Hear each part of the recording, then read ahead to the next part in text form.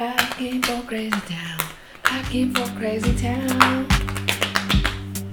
Let's go with yes. I didn't get that. Are you confident in the resolution the representative provided? Yes or no? Fairly confident. Yes. I'm going to go with yes. Let's say yes. I still didn't get that. Well, Please say, I'm sorry you're having trouble. Thank you for your participation. Goodbye. you might want to put some popcorn in your go bag when you're packing for Crazy Town this week, because if the election, the Oscars, and the Super Bowl are any indication, it's going to be bananas a week from Monday. And I hope you can get yourself to a place where you can benefit. Only dream I ever have. My guest, Robert Phoenix, presents a scenario where Mueller, McMaster, and Trump, that's right, the law firm of Mueller, McMaster, and Trump, see us for all your alt-right estate planning. They are on a collision course for some fireworks, astrologically speaking, anyway. So it's very, very, very fascinating to listen to Robert's worldview.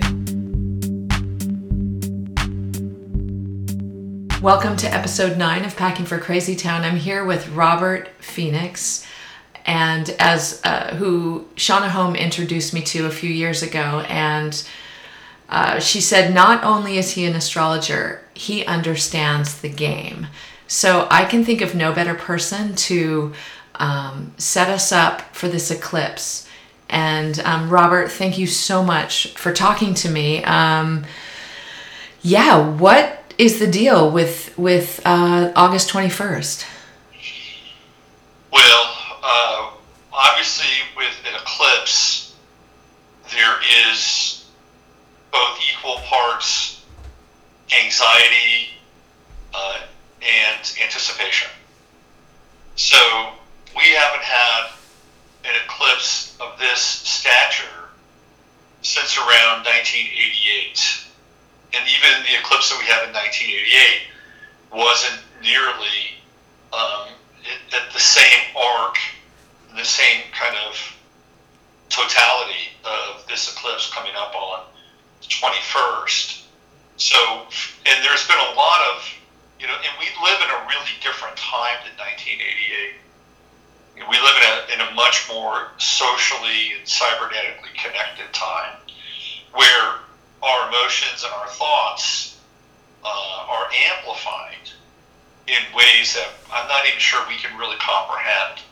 So when there's a buzz around an eclipse and there's all of these various forms of prophecy, from astrology to born-again Christianity, end times revelation material, it's all feeding into this kind of locus in time, this axis mundi, and to some degree, even that energy will influence what comes out of that experience. And one of the things that I've been tracking just a little bit is the actual arc of the eclipse, and the height of that is in Clarksville, Tennessee. That's where it's going to be at high noon, but it goes through basically like middle America.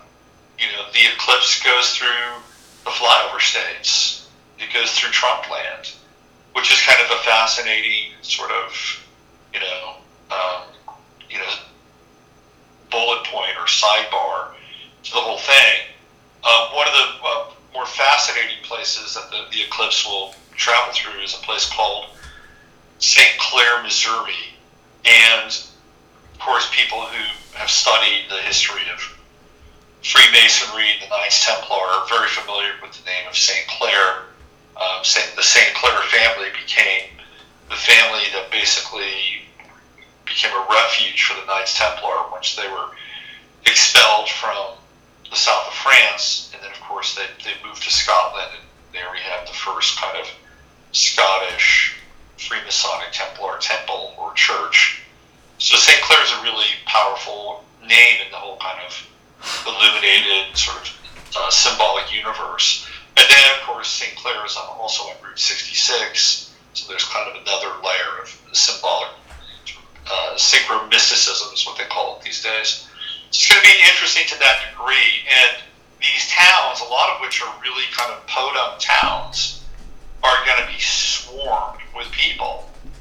And this is just one of the things that are that's starting to be talked about. Not just the actual eclipse itself, or the eclipse kind of at a metaphoric level, but the actual impact from an infrastructure standpoint along this eclipse line, which again cuts through the center of the country. It's basically a flat where eclipse starts off in your neck of the woods in the Pacific Northwest and winds up going down through South Carolina and Florida.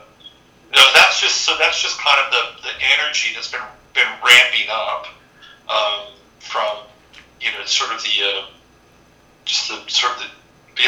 geocentric sort of position of the eclipse. But the eclipse in general, there's certainly this is a big one because we haven't had an eclipse with this totality through the United States for a very long time. Like I said, with the last version of this we had was in 1988, but it does not have the same arc. It doesn't have nearly the same totality. So we're in uncharted territory with the eclipse, to be honest with you. Now, the other thing that's going on, obviously, are the astrological ramifications of the eclipse, which, without going too micro deep into it, does have a significant impact on a lot of key players that we are, of course, associated with this eclipse. And the first person is Donald Trump. And Donald Trump is a Leo rising. His ascendant is, I believe, 26 Leo. I think it's 20. Let me go to this chart here. Hold on. I have it up. I just want to make sure. So do we know the moment that Donald Trump was born, or do we just know the day? We do? We know like the exact... Oh, yeah. So there was this woman named Lois Roden, and she established a rating system for times and charts. And the best that you can get is a AA rating.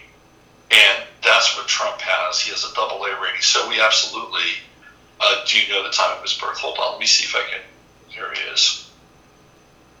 Okay, so Trump is, as I mentioned, a Leo rising, and his ascendant is 29 Leo, which is, in terms of astrology, the 29th degree is a very interesting and difficult degree, to be honest with you. It's called the anaretic degree, and most people who follow astrology at even a kind of a minimal level know that there's 30 degrees per sign. So when you get to the 29th degree, you're getting ready to transition from one sign to another. And at the 29th degree, the energy of that sign is theoretically dead in some ways. And this applies to a lot of people that are born around the 22nd of each month. That's when the signs generally change, between the 20th, which would be for Aquarius, and the 22nd for most signs. That's when the signs change. So Trump being born at the 29th degree of Leo represents a very interesting challenge inside of this chart, because the majority of his first house is Virgo, which is a very different energy than Leo. Now, the rising sign or the ascendant is the persona or the mask that we wear over the course of a lifetime, and we kind of evolve into that more as we get older. And then as we understand ourselves, know how to operate in the world every single day, we kind of back off the rising sign a little bit, and then the rest of our life becomes this blend between our sun sign and our rising sign, and trying to find the right mix between the two. So, at 29 Leo, there are two things. The 29th degree represents some kind of karmic relationship with the sign that it's in, because the individual wants to get to that 0 degree. Think of like the death of a star and the birth of a star. When a a sign is at 29 degrees, it is literally becoming a black hole. And then out of that 0-degree rebirth into the next sign, it's reborn, and it becomes a fully functional and blazing star at 0 degrees. So that's where the energy is. It's at 0 degrees. It's not at 29 degrees. And yet, the individual must honor that 29th degree in their chart. It's like, do not pass go, do not collect $200, get out of jail free. You've got to like go around the board, step by step by step by step by step. I'll give you an example from my chart. Okay, so I'm born on September 22nd, and my sun is at 29 degrees Virgo. So I have the 29th degree in my chart, and I got a bunch of planets in Libra, and I really like Libra. I've got, it's really fun. It's nice. You get to go out, you get to socialize, and clearly, Venus, the ruler of Libra, I love women. So I really like Libra, but my 29th degree sun says, guess what? You can't go there until you nail down this 29th degree, which is service to the rest of the world. So I'm constantly being brought back to that 29th degree in spite of my desire to want to go out and have a really good Libra kind of time. And, when I understand this, it's better for me. It's like, okay, this is what I'm here to do. I have to complete something. That's the nature of the 29th degree. You have to complete something. And with Trump on the ascendant with 29 Leo, as much as people may not want to hear this, he has to complete a past life pattern of rulership. Because this is what Leo does. Leo is the sign of kings and queens, royalty. So he must complete this. And part of his completion is the role that he's currently playing as President of the United States.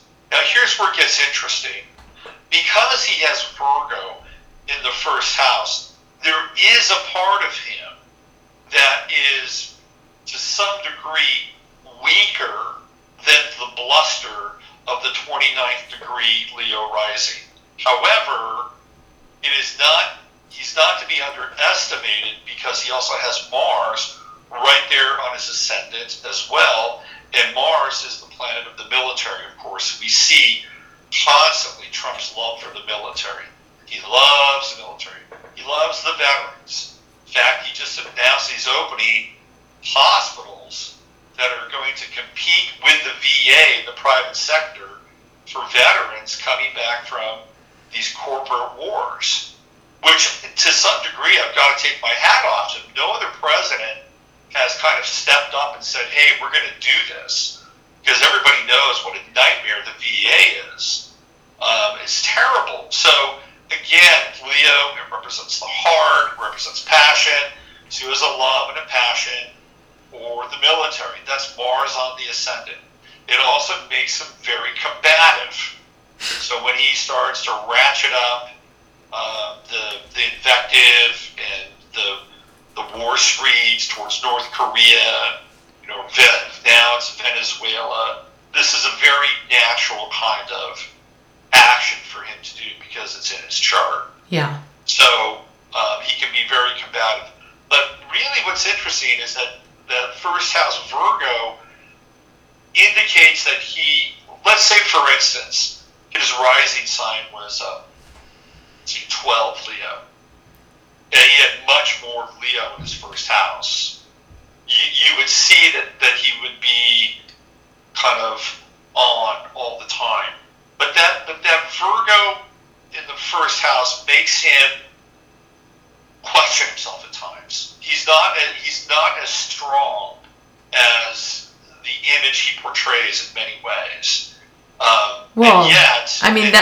That seems kind of obvious. I mean, yeah. We cannot discount the Mars aspect of the chart. Yeah. Because that's pretty significant. Now, what does this have to do with the eclipse? Uranus is going to be, the sun, the eclipse sun is going to be right on his ascendant during the eclipse.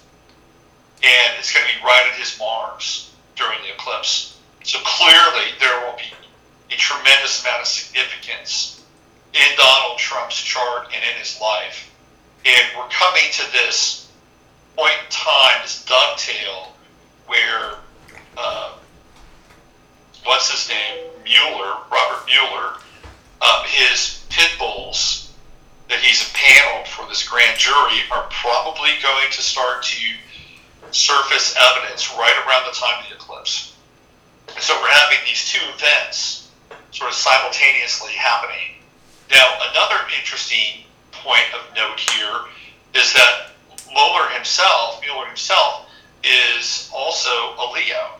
Okay, Trump is a Gemini, but he's a Leo, and his sun is in Trump's 12th house, which means that he is working behind the scenes and digging things up from Trump's private life. And that's the role he plays. But he also has a Venus conjunction of Trump's Mars. So they have a Venus-Mars conjunction together in the sign of Leo. And the eclipse is going to hit Mueller's Venus at the same time. Now, another person that's involved in this is Mike Pence. Because Mike Pence has Pluto in Virgo. I think it's at Virgo 0 degrees, which is 1 degree off of Trump's ascendant. So theoretically, that eclipse is going to hit Mike Pence's Pluto. And if anybody's been sort of really paying attention, Mike Pence has been angling towards being the president for a while now. He actually has kind of surreptitiously behind the scenes begun to hire people to advance a run in 2020. So now we have this kind of major, almost Shakespearean drama shaping up around the eclipse and Trump's ascendant, Trump's Mars, and Comey's Venus. So one of the things that has been surfacing, and so to Shauna's point, what I want to reveal to people about the quote-unquote game is that it's not that hard to decipher, because we are always being told what's going to happen ahead of time. This is called predictive programming. And the predictive programming takes place because there's some kind of agreement that these people who essentially use power and control relationships, or whatever it is they need to do behind the scenes, there's some agreement that they have to tell us what's coming. And if we don't get it, then it's our fault. Right? It's like, we told you it was coming, and we telegraphed it, and you guys didn't. It's not our fault. You didn't see it coming.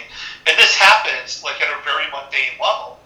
For instance, some of your people that listen to your podcast, some of them might be familiar with chemtrails. Some people may say, well, it's a bunch of hogwash.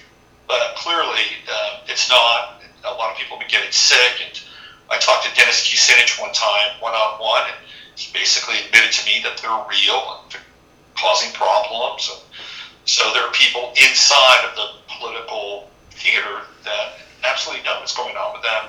But the reason I'm bringing it up is because if you look in your paper, they have to have legal announcements inside the paper. And I've seen legal announcements inside the paper that basically says, hey, we're going to be conducting geoengineering experiments over your skies. So they're literally telling people, even in the public notices of the newspaper. I mean, this is how granular this stuff gets.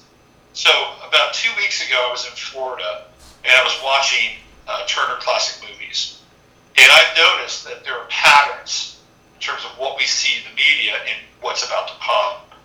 And on that Saturday, there was a movie I had never seen before. It's called 7 Days of May.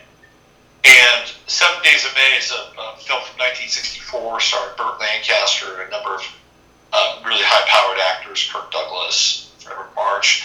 And it's about a military coup in the United States that's taking place with these generals. And the generals are staging sort of the overthrow of the president. And I thought to myself, well, isn't this interesting that this movie is taking place and all this shuffling is going on inside the White House? Scaramucci has been canned. Kelly was now the sort of director communication chief of staff guy. And we have this consecration of generals inside of the Trump White House like we've never seen before. McMaster's Uranus is right on Trump's ascendant. And Uranus is a planet of disruption. It's a planet of rebellion and revolution. And guess what? McMaster's also a Leo. So now we have Leo Mueller, we have Leo McMaster, and we have Trump with Leo ascendant. And under the eclipse, these are three very powerful personalities. So again, where's the sun going to be? It's going to be right on McMaster's Uranus.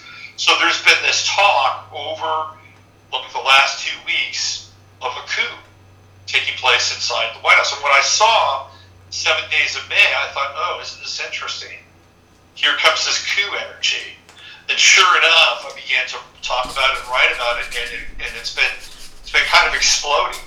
So now, on the one hand, we have this coup energy, we have the Mueller energy, and then we have Trump, who is getting closer to being compromised, which is not a good thing for the American people or the world in general, because we're on the verge of this kind of barking war with North Korea, which I don't really think is going to happen, but it rattles our nerves, puts everybody on edge.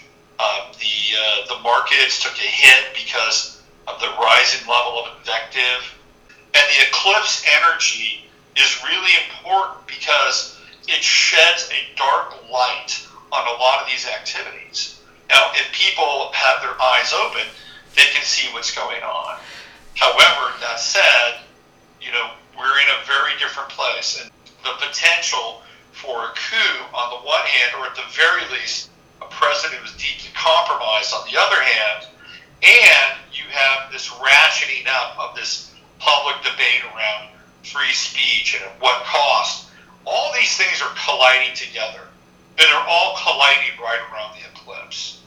So, the worst case scenario around all of this is that Trump is either assassinated, suffers a pulsed heart attack, or is so delegitimized that he has absolutely no power at all, and he's just simply a puppet of the deep state, and we wind up doing these proxy wars for the bankers, and he will sign off on them no matter what. That's kind of, I think, the other worst case scenario is we actually have a revolution in this country, and out of that would come the beginnings of a police state.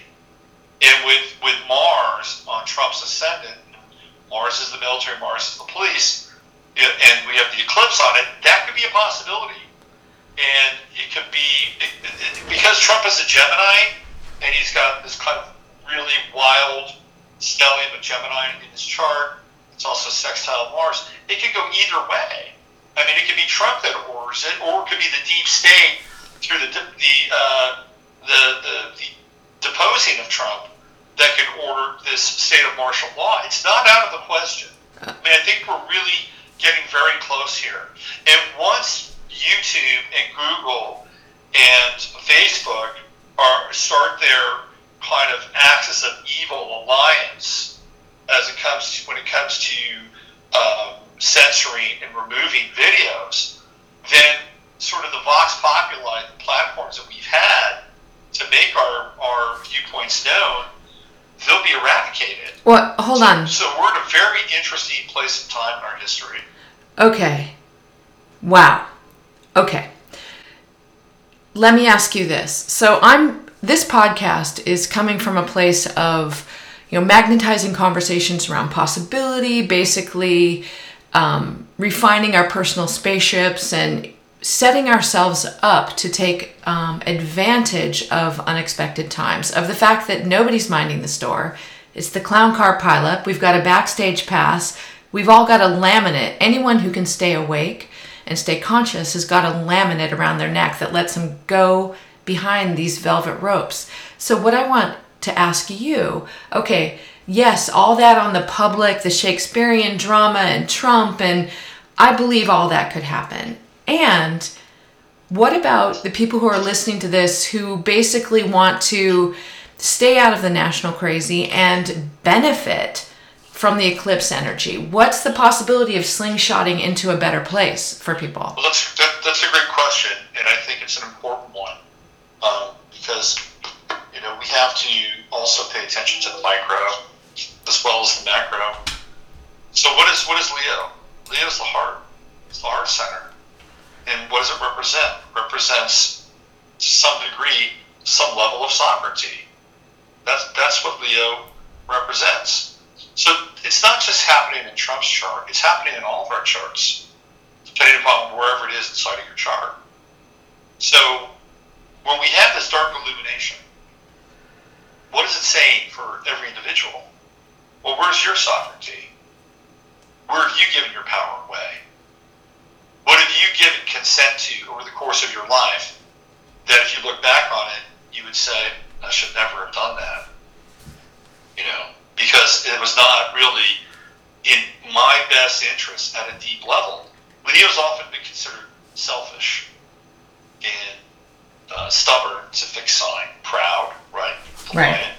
And we may have some real indications of that as well inside of our lives. Where's our pride been? Did we hold on to things too long? Should we have opened our hearts and, gotten to a place of forgiveness a lot faster than grudges that have kept us separate for a very long time? And I think this is an important time because Leo's also a very creative sign. And again, I don't want to be the Prince of Darkness here. But if for some reason we get into a place where it's not business as usual, people are going to have to get creative, whatever that means. So that's a really important piece to understand. And if nothing happens during this eclipse, if we just continue to have the megaphone, blasted out to the rest of the world, then great, fantastic.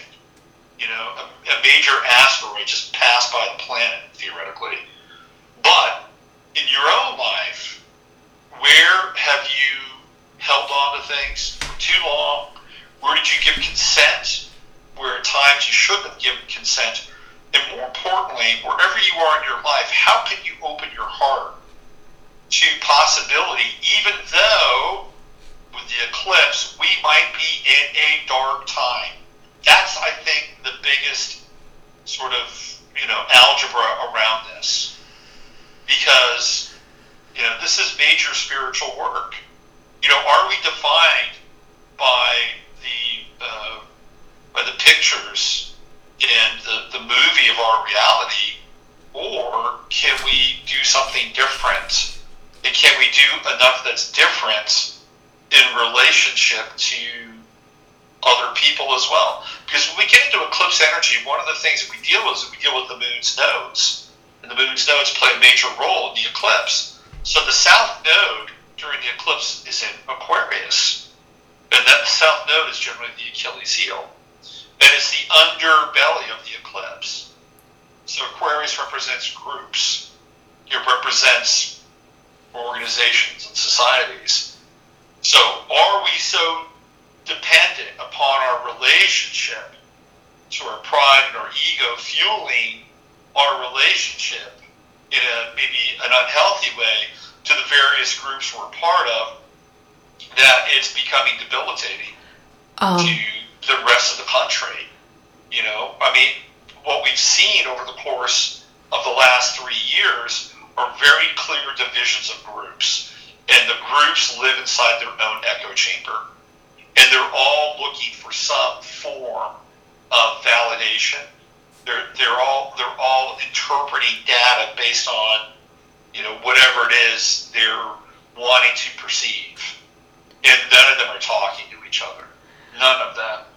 And this is the Achilles heel of the eclipse, and that what we really need to do is have much more dialogue across these kind of these lines between groups and special interests.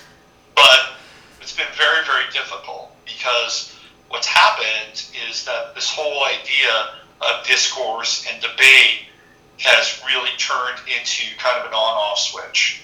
We used to be a country where we could have an open exchange of ideas. And what we've seen over the last couple of years is that's been shot down.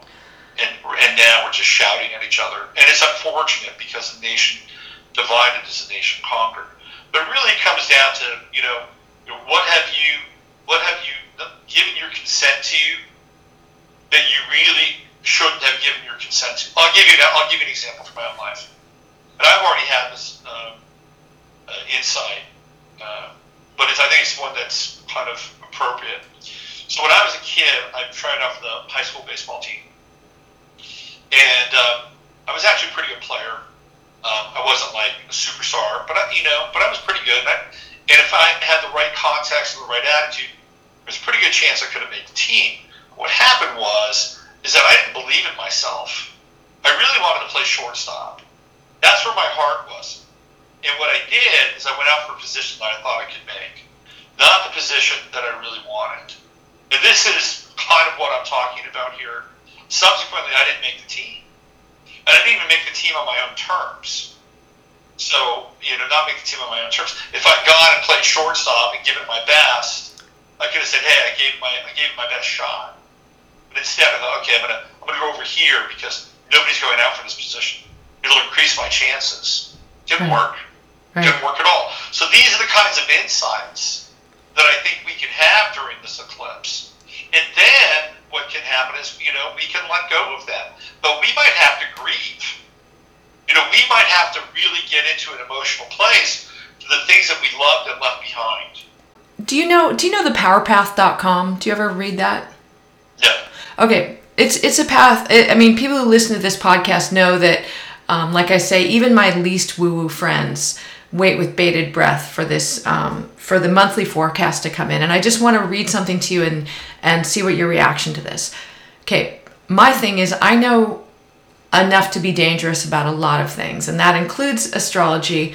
But what I'm coming to this eclipse from a perspective of paying attention to what were previous to this, the 3 events that were the most watched, the most mass focus events. You've got the election, you've got the Super Bowl, you've got the Oscars. Look at the way all 3 of those ended.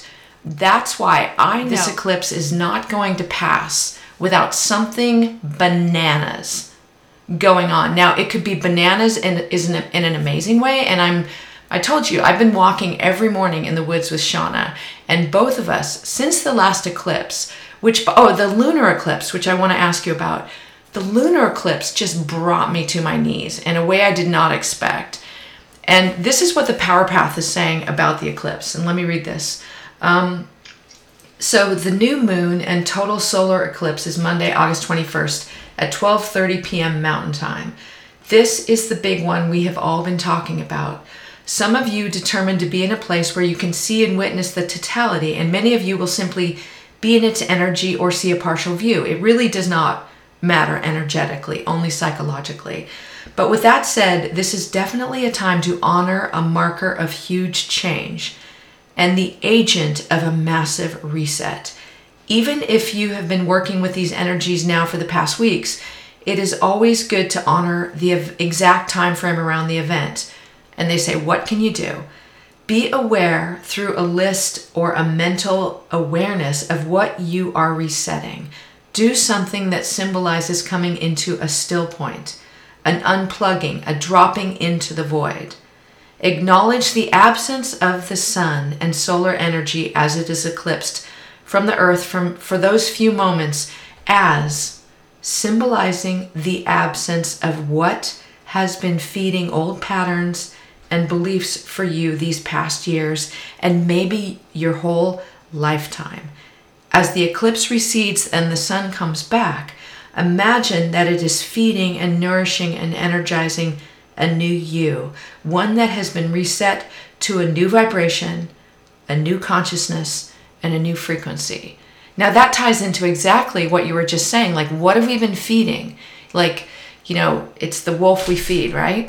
So, and so what I'm, kind of as we sort of come to the end of this conversation, you've given us a lot to chew on, and part of me, as the political science major in me, delights in the chaos.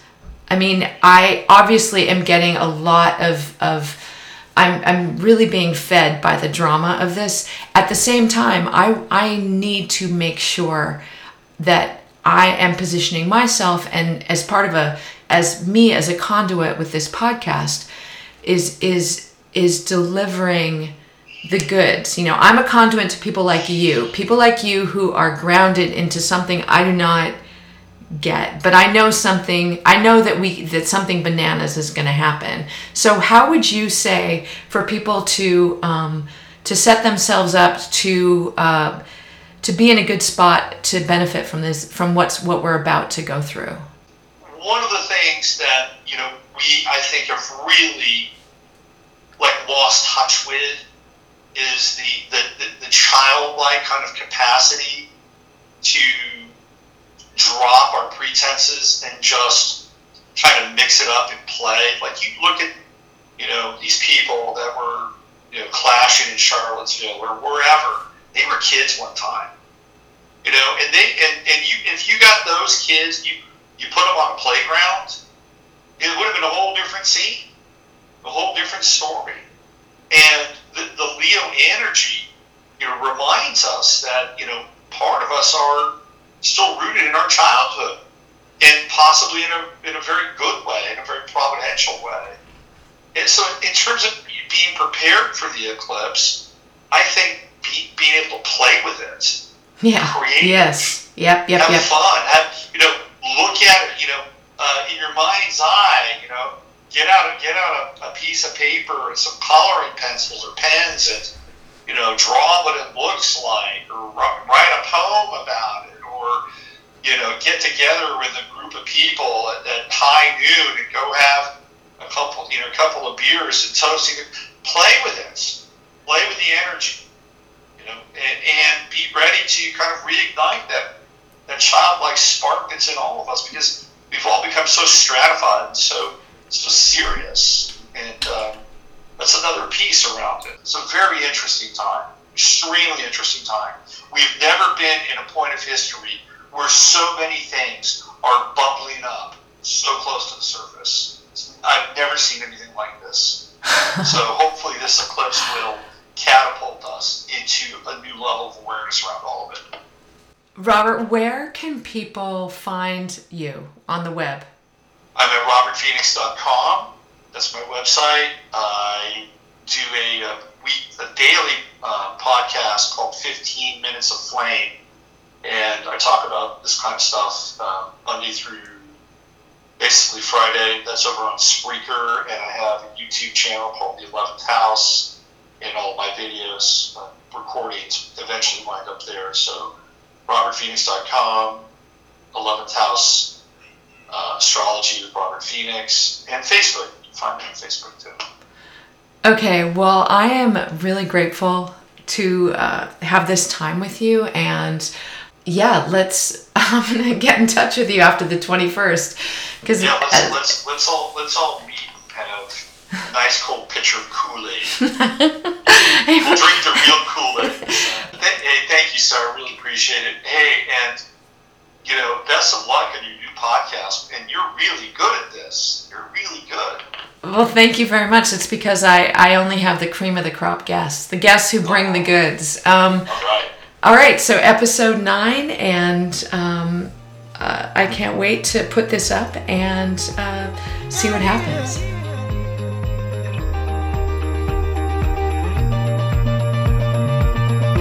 I just wanted to let you know. I hear your sweet voice.